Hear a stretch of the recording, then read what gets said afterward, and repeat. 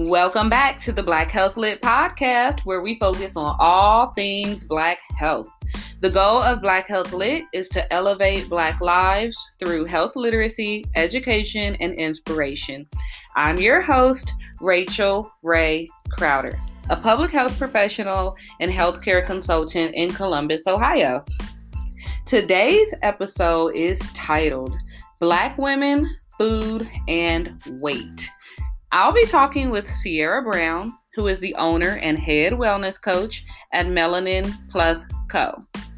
She is a West Virginia native, proud Christian, and former therapist who is particularly obsessed with helping Black women unlearn diet culture misconceptions. It is her mission to help other Black women prioritize themselves and unlearn what held her captive for far too long by teaching them the necessary nutrition, movement, and mindset practices required for sustainable health so that they can live free and purposed. You can connect with her through her social communities on IG at Melanin Well and her private Facebook group. Just search Melanin Well. You can also connect with her through her transformative virtual coaching program, Melanin Well Academy. Through her Melanin Well community, she's been able to help hundreds of women find food freedom in their own revised version of sustainable health and wellness, and finally prioritize themselves and their needs. I hope you enjoy listening to the Black Health Lit podcast and you apply some of the practical information that you learn. However, I do want you to know that Black Health Lit is not a replacement for the advice of your licensed clinical professional.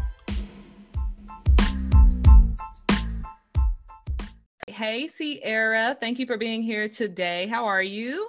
I am doing great. How are you doing? I am good. So today we are talking about Black women in our relationship with food. But before we jump into the subject, can you tell my audience a little bit about yourself?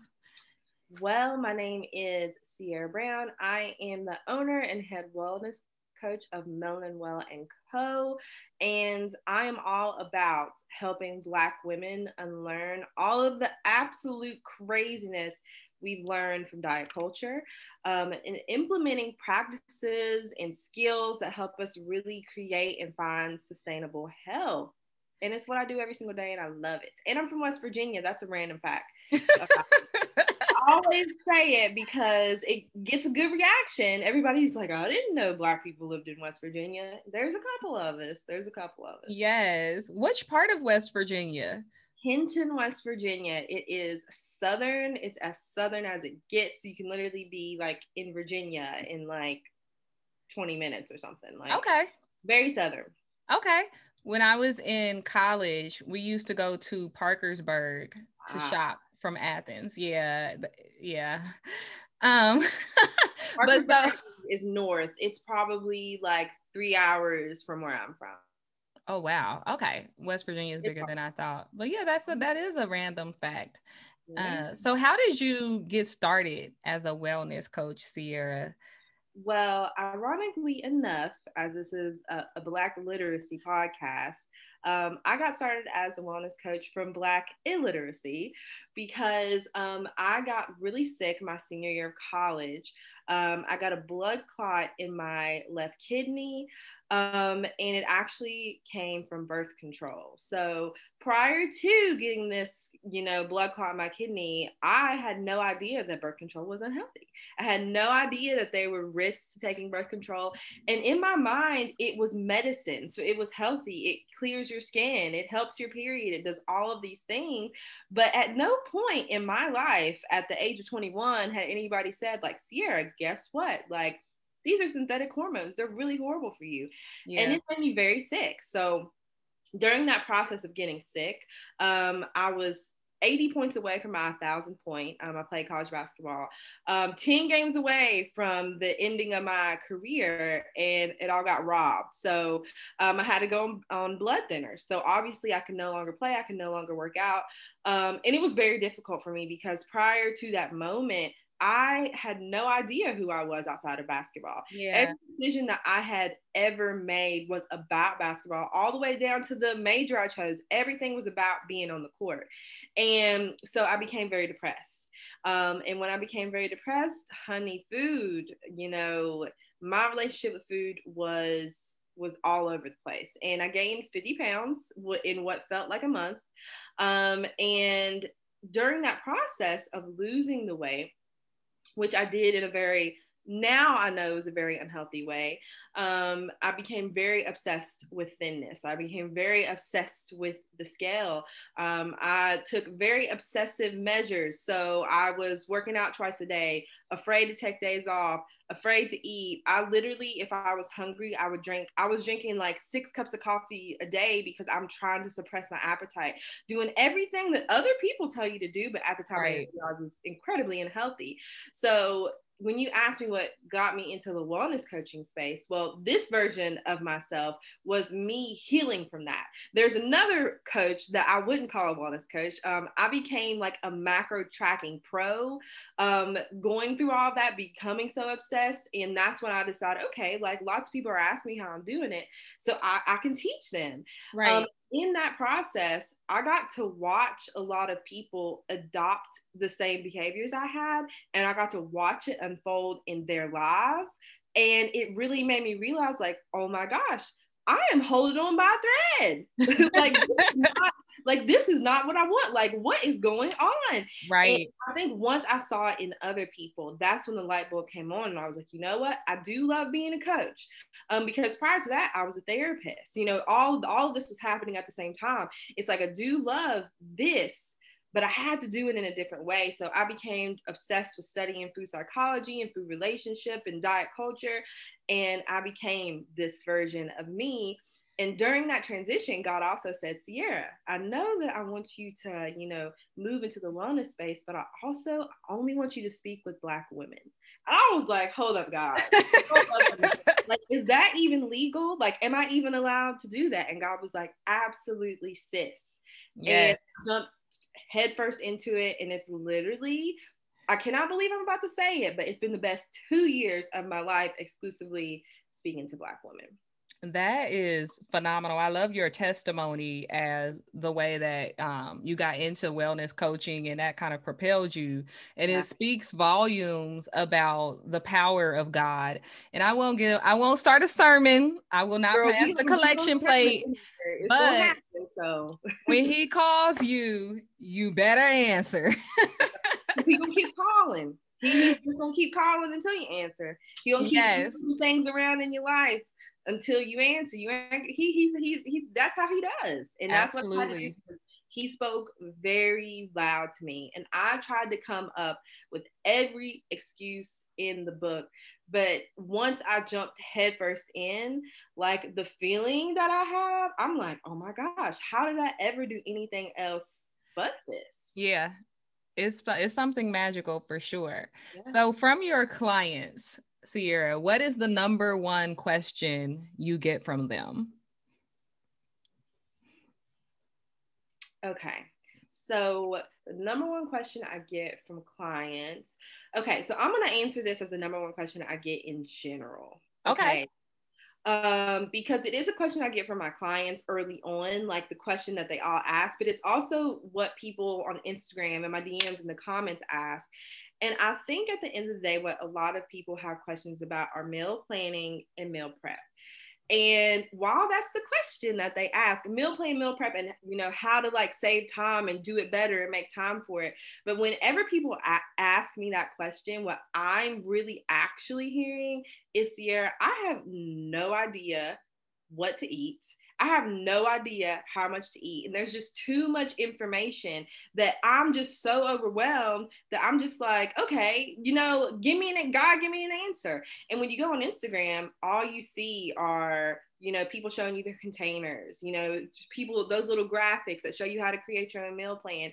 And I think every year people are like, okay, that's the answer. That's how I simplify this.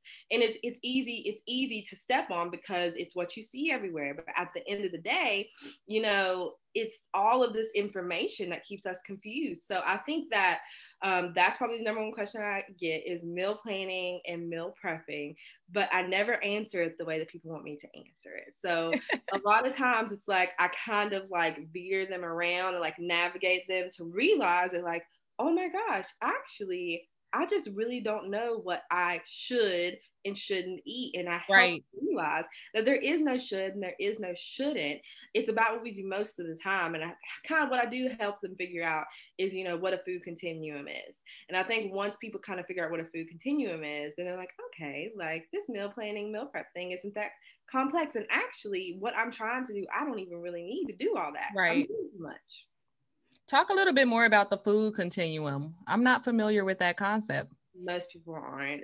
But what a food continuum is, you know, it's the concept that there aren't good and bad foods, there aren't no foods, that all foods just fall somewhere different on the continuum. So what you have here, what people view as clean foods, I don't like the word clean because it kind of has a moral value to food, but what I would call what your foods that are less processed, those are in the eat more category. So your whole foods, what people typically call whole foods, are in your eat more category. And then you have the foods that are in the eat some category that while they're not super processed, but they may be a little bit more processed than what's in the eat more category. And then you have the eat less. I'm not saying no, don't eat the pizza, but that may be something that we should eat, that we're going to eat less of. Right. And how you fill up your plate, you know, every week is up to you. You may be the person that does mostly eat more foods. You may be the person that does about half eat more, half eat some. You know, you may be the person that predominantly has half eat less, but you still sprinkle in a lot of those eat more and eat some foods. It's about where you are in your journey and how you want to shape your continuum. And I think once you figure out that all those foods do have a place and there aren't foods that I just absolutely cannot have, you get your power back. And I think that really that freedom in knowing like, oh wow, pizza is my favorite food, and you mean to tell me I can live a healthier lifestyle and still eat pizza? That's wild. That's crazy. Yes. I love that because it's a very individualized approach. And for instance, I love pizza. I'm glad you brought up pizza, but my strategy has always been to eat pretty healthy Monday through Fridays, so that on Saturday when I'm dining out with my girlfriends, I'm going on dates, eating with family, whatever I'm doing, I don't have to feel so restricted, because now it's taking a toll on me, right? It's a mental health toll, it's an emotional toll. I want what I want. But I feel so that's what works for me. And I believe I heard an interview with Michelle Obama once about eating healthy through the week. And then she would let the girls eat, you know, not straight junk food, but have a little bit more flexibility on the weekends. And that's what worked for them. Yeah. So Michelle Obama is my absolute queen. I love her. Did she come back? He is. I don't even know how to explain how much I love Michelle Obama. However, one thing I will say about the approach that we are talking about is that you sound confident in it. Like you sound like this does work for me. For some people, it doesn't work. Yes. And I wanted to make sure to kind of add that little caveat, because if you are that person that, you know, on the weekend, I kind of do what I want. If you experience negative emotions during the week trying to get to the weekend, then that's not a good fit for you. And I think a lot of people attempt that approach, but you really have to have a pretty good relationship with food to really be able to conquer that approach. Like, for example, if your goal is, if what is aligned with what you want to do is to kind of cook all of your meals throughout the week, just, you know, stay on track. And then on Saturday, you know, eat pizza or whatever it is that you want. But on Wednesday, you know, Chick-fil-A comes to your job and you know, which happens to us. And if that experience for you, you experience anxiety, you experience stress, like trying to be like, oh my God, like if I eat this Chick-fil-A, what's going to happen? Oh God. If you start to experience obsessive thoughts around it, this whole Monday through Friday clean or whole foods, and then Saturday, Sunday, kind of whatever you want, might not work for you. Now, for you, it seems like you're able to be cool, you know, whatever. If you eat Chick-fil-A on a Wednesday, it's like, cool, okay, tomorrow's another day, whatever. It works for you. But, you know, I think it's very important. And I think that's what we'll talk the most about is figuring out what does work for you. Right, And the right, reason right. I kind of inserted that there is because I hear a lot of people give that advice. And I think a lot of times when women attempt that and it's very difficult for them, they feel like failures. They feel shame and they feel True. guilt because they're like, oh my gosh, like Michelle Obama does this. Like, how can I not do this? Like, something is wrong with me. And those negative emotions are very harmful to your relationship with food. And that is very harmful to all the other areas of your life. Definitely. Let me just say that Chick-fil-A doesn't have to come to my job. I will come to Chick-fil-A. Yes. So yeah, me and Chick-fil-A, we have a relationship. I looked at Ooh. my end of the year spending and I need to pipe it down a little bit on the Chick-fil-A. Listen, But don't so how much I spend a DoorDash on DoorDash. no DoorDash for me, but Chick-fil-A is robbing me. So Yeah. how do you talked about negative emotions, which I think is very important. And I know I have a personal relationship with food. We all do. I'm aware of it. How do we form our relationships with food? Okay. So the way that we form our relationship with foods, it's really grounded in diet culture. And you have heard me say that word a few times. What diet culture is it's our system of belief around food and how we view food. And this concept that, you know, thinness is superior, weight loss equals success, you know, thinness, there's moral value to food. There's moral value to being able to lose weight. You are better if you're able to lose weight. And this obsession with thinness and this obsession with eating less really creates a negative food relationship. And it's something that's been embedded to us for as long as we can remember.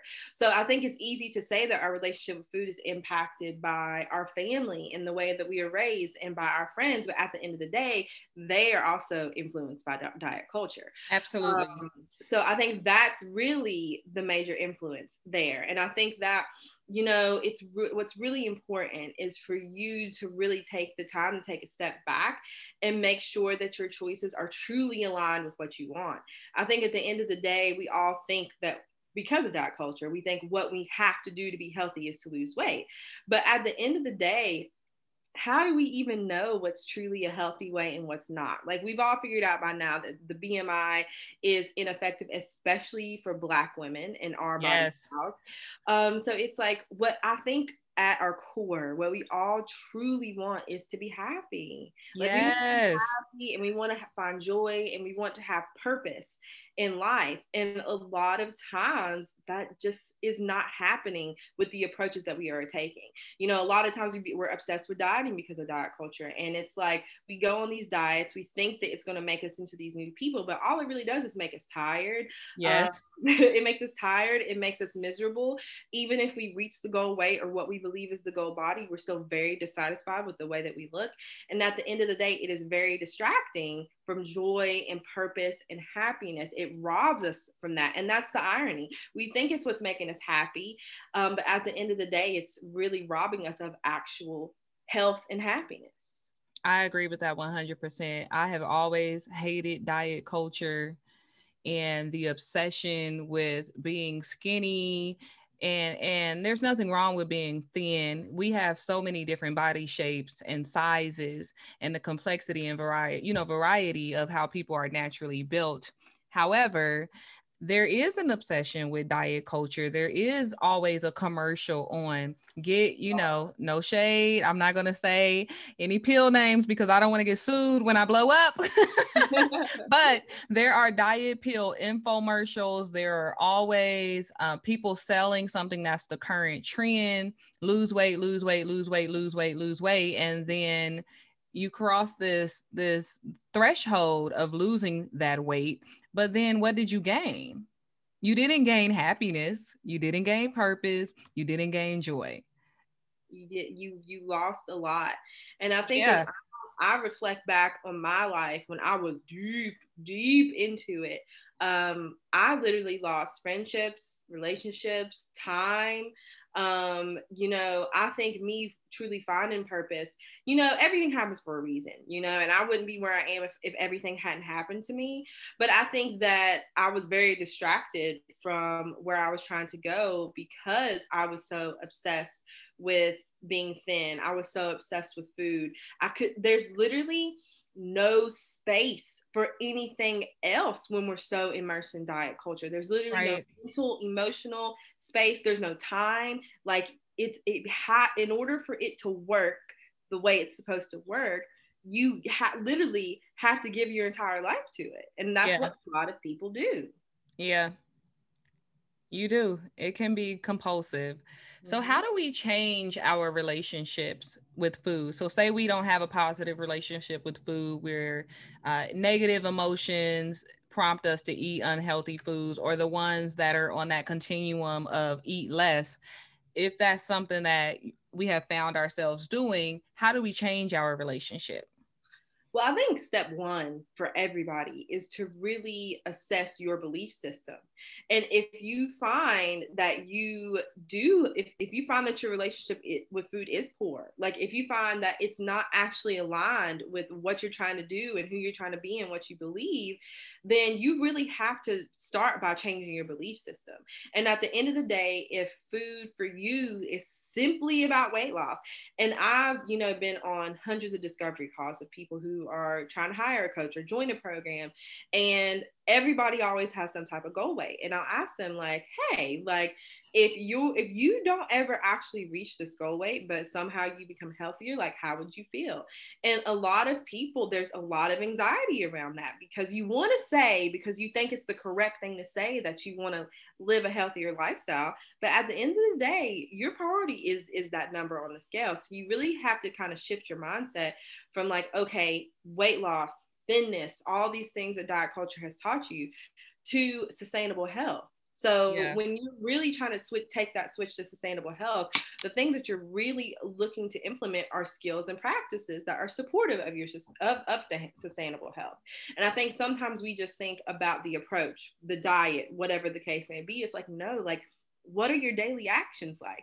So when we're thinking about nutrition, we're thinking about eating enough nutrients. We're thinking about choosing more whole foods. So we're thinking about eating more of those eat more foods on the continuum. We're thinking about eating well consistently. And when I mean well, I mean aligned with your goals and where you are on the continuum. And we're talking about eating well intuitively. So, you know, like, how slow are we eating? You know, are we eating to satisfy? And I think eating well intuitively is oftentimes the hardest part for people.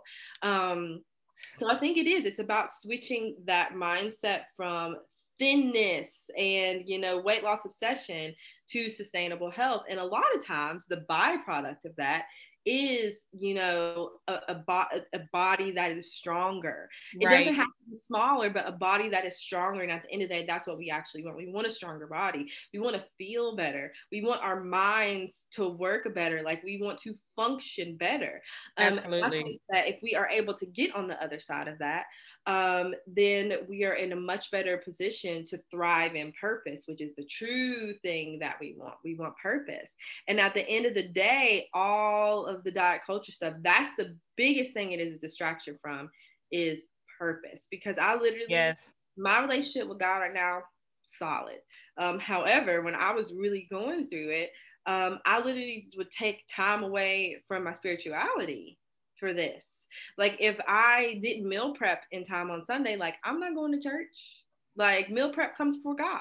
And I think that happens to a lot of people because it's a literal obsession. Yeah. But I think once we kind of shift our focus and we shift our belief system and we understand truly why we are doing this at our core, and it's really about purpose, man, our relationship with food completely changes. Absolutely. I would love to explore more when you talk about our belief systems. But before we shift to that, can you explain what you mean by sustainable wellness, just so everybody has an understanding of that?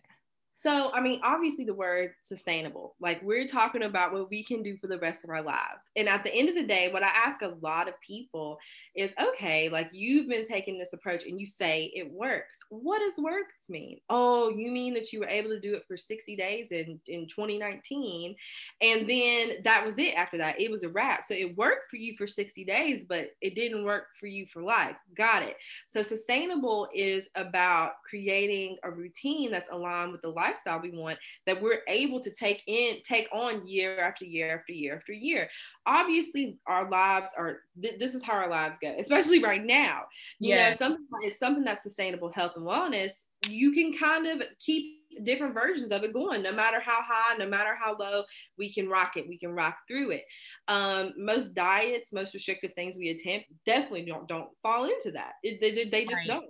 So what sustainable health is truly about is you finding nutrition methods, you finding movement, and you finding mindset and spirituality and all of those things that support the person you want to be, that support purpose, and that you're actually able to manage, which is the biggest point. Like I talk about spirituality a lot. It's a major in my programs. There's a major faith presence. We talk about purpose a lot. And I think there's even some weird mindsets kind of built into how we practice spirituality. And a lot of times I find people who are like, I haven't been doing anything. Like I pray a little bit occasionally, but I see so-and-so reads the Bible for 2 hours every morning or something. And I'm like, so you ain't been doing nothing. Nothing. You think you're gonna wake up at 5 a.m. and read the Bible, like, and just the Bible, like straight page to page? Just I can't do that. And I had some spiritual practices in place for a long time, but you're not gonna catch me reading the Bible page to page at 5 a.m. Like, so it's all really about figuring out where you are now, figuring out what a step above is that, and whatever you figure out works for you, like make it manageable and just take one step at a time. I'll say, 1% is progress. So just put it up 1% at a time. And a lot of what diet culture puts out there in the media and that's advertised to you is not 1%. It's 100% plus in overnight. That's not sustainable for anybody. You might be able to sustain it for six weeks, maybe, but we're trying to do this for life. For a lifetime. We don't want to be healthy for 6 weeks. Yep. That is an excellent explanation. Back in my health coaching days, what year was that? Like 2010, I would ask people, so can you do this for 6 months, a year, 2, 10, 20, 30?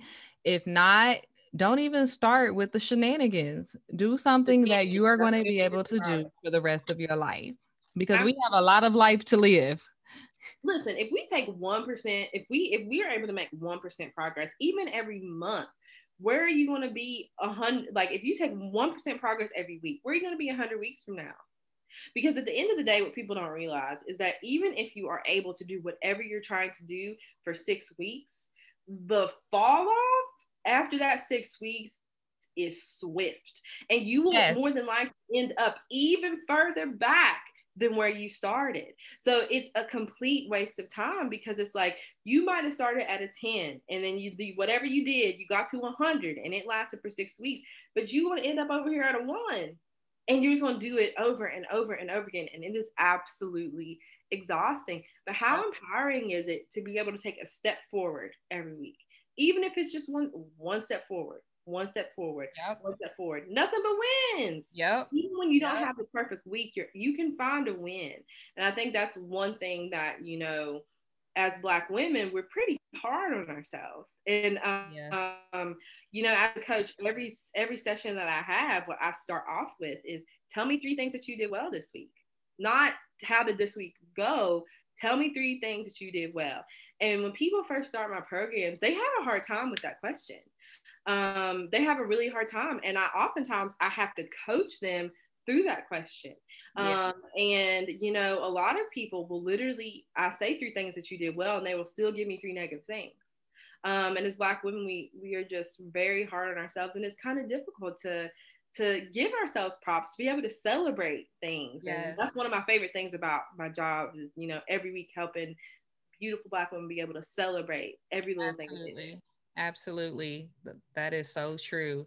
So talk a little bit about, we talked about the belief system, and you talked about how family can influence our relationship with food. And in the Black community, food is celebration. Yeah. Okay, we Yeah. love Thanksgiving, Christmas, 4th of July, cousin JoJo's birthday, grandma turned 80, and we be throwing down. Okay, don't get me wrong. I love food. So, in your opinion and your professional advice or opinion, is food for enjoyment, nourishment, or both?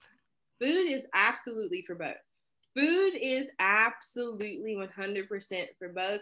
And if anybody tells you anything different, smack them, because we can pretend like foods, we can put good and bad labels on foods all day long if we want to. But at the end of the day, even if you think fried chicken is bad for you, it still tastes good as hell. Okay. It still is flavorful. It sure is. Delicious.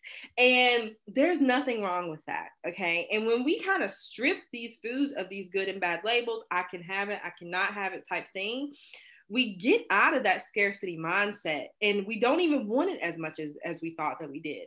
So think about all these different celebrations that we have as Black people. How often do they truly happen? They don't happen that much. And I think that, a lot of, we have the veganism trend, which I honestly don't even want to talk about, but girl, that's a whole nother episode. So we have this veganism trend. Not to say that the veganism is bad. I have plant-based clients. I can coach the hell out of a plant-based client.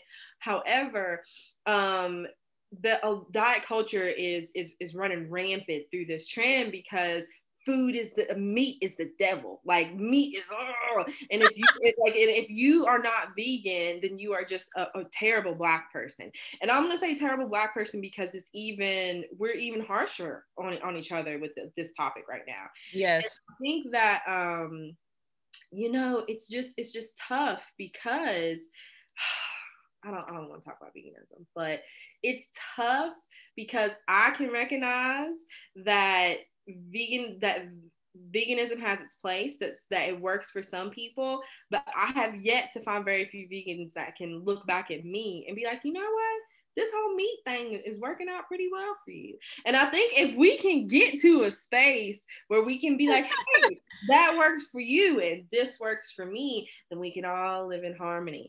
But absolutely. That I got sidetracked, but back to the Black, our celebrations and our culture. It is a part of our culture. Can we upgrade, the quality of some of the food that we use? Absolutely. Do we have to? No. If that works for you, if that's something that your family wants to do, then cool. Anytime I'm invited to something, there's a chance that I'm naturally going to use more whole foods. Like, for example, if I'm bringing mac and cheese to the shebang, I'm still going to use milk. I'm still going to use cheese. I'm going to use everything that you are supposed to use to make mac and cheese. Yes. But I'll probably use actual real cheddar cheese. And I will actually use like higher quality milk.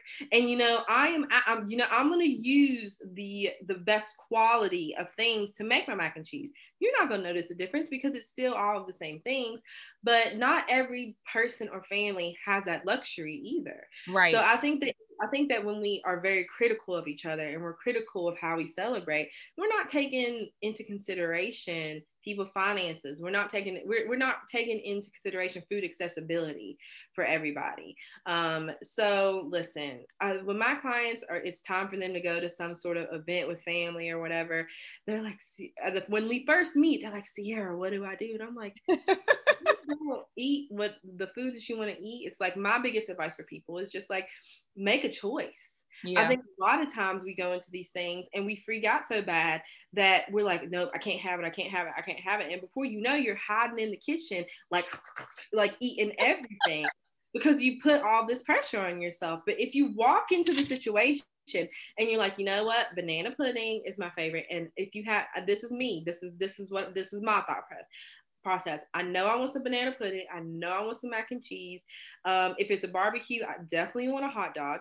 So it's like, I know what my favorite things are. And I'm going to put my favorite things on the plate, and I'm not going to slop all the extra stuff I don't even like that much on there.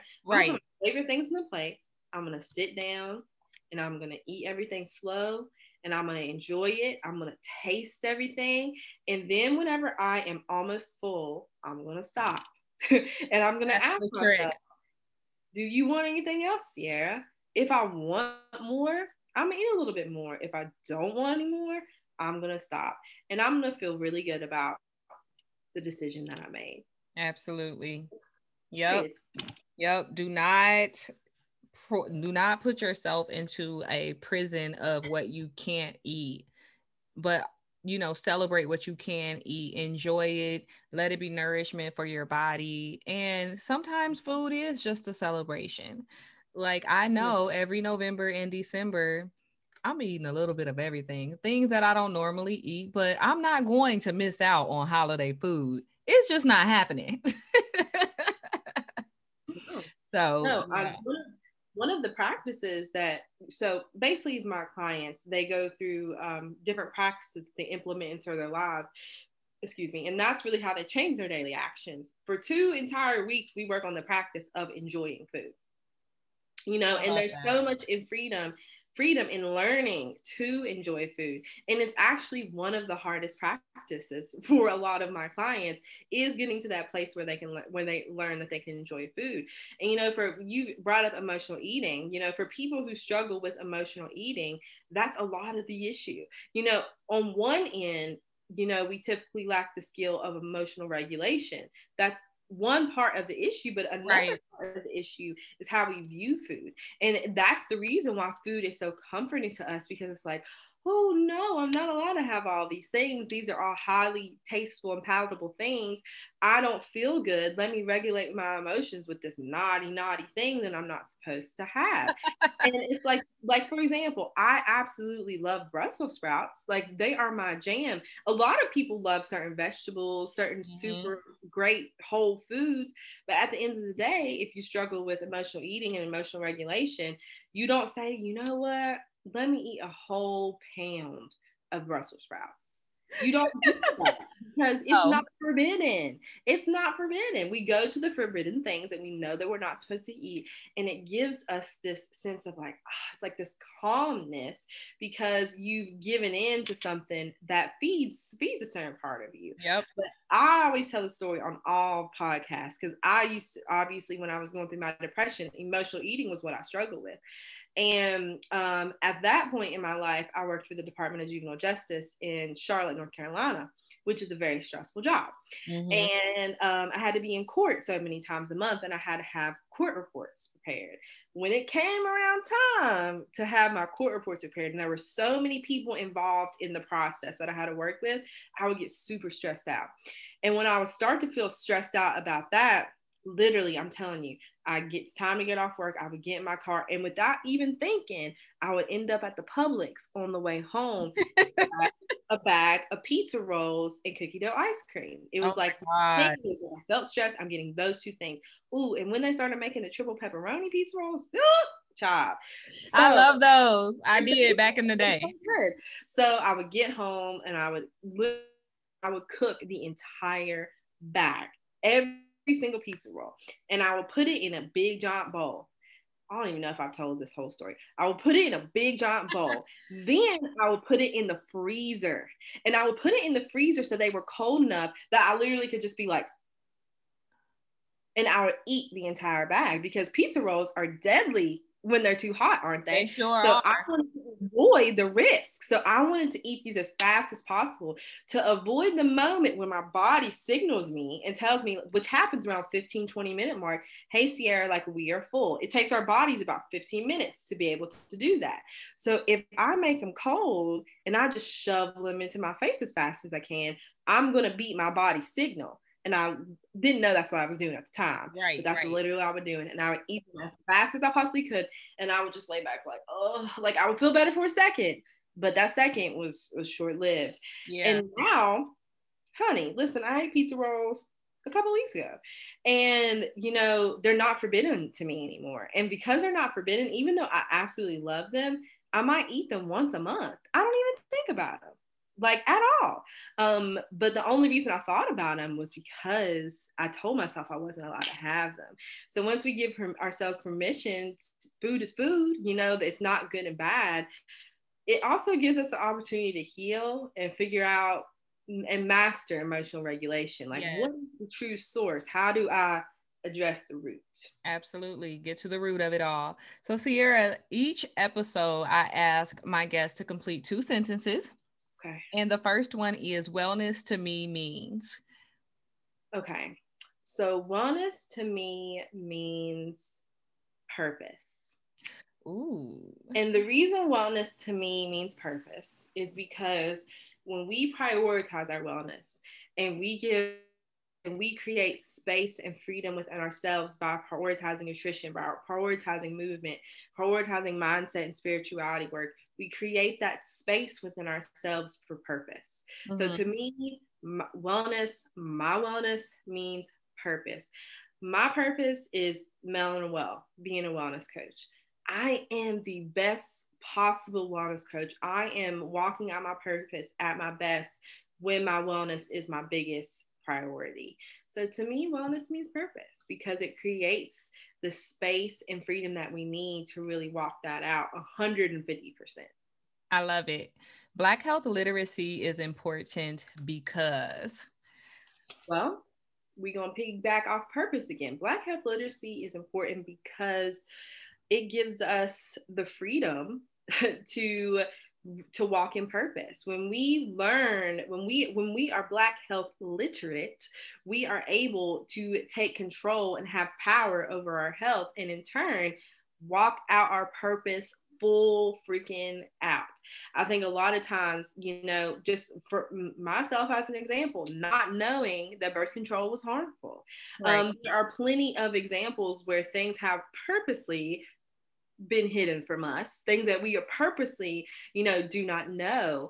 But, you know, when we are literate, when we do take the time to prioritize and teach these things to ourselves and learn from other people like you, it puts us in the driver's seat. It gives us power to find purpose within ourselves and experience that purpose-led joy, which I think is really what we all want. But all the stuff that I have talked about today can't happen with Black health literacy. Right. Like there is no Black health literacy. There is no, you know, prioritizing nutrition, movement, you know, stress, everything we talked about without Black health literacy. Exactly. If people want to learn more about you, your wonderful coaching program, your philosophies, where can people find you? So the best possible place to find me is Instagram. I am heavy on the gram. You can find me at I am Melanin Well. I post to my stories every single day. I post about 4 days a week. I'm heavy on the gram. I'm learning reels. I'm learning reels, you know, so once I get the hang of that, I'm going to post even more. But that's the best place to find me. You know, all of my posts are very informative. When I don't even want to admit how long it takes me to create my content every week. Read my captions. You want to learn some stuff, read my captions.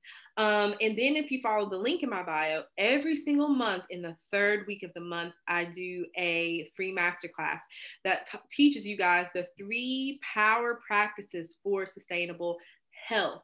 And this will air in March, correct? Yes, it will. Okay, National Nutrition Month. Hey, so March 23rd, 7 EST, I will have my March 3 power practices for sustainable health free masterclass. You can find the link in my bio, sign on up. It's absolutely free. And it's basically a 60-minute coaching call. I love it. I will make sure that I share that out around that time. National Nutrition Month will be really big for Black people this year, I hope. Thank you so much, Sierra, for coming on and dropping all the gems, sharing your testimony and your professional insight. I really appreciate it. And I took some notes, as you saw, so I will be applying some of your philosophies to my own life. No problem. I had a blast. And when it comes time for the episode, if you want to do a story takeover, anything to promote anything, I love promoting podcasts. So you just let me know what you want from me and I got you. Will do. Thank you so much. No problem, lady. You have a good night. You too.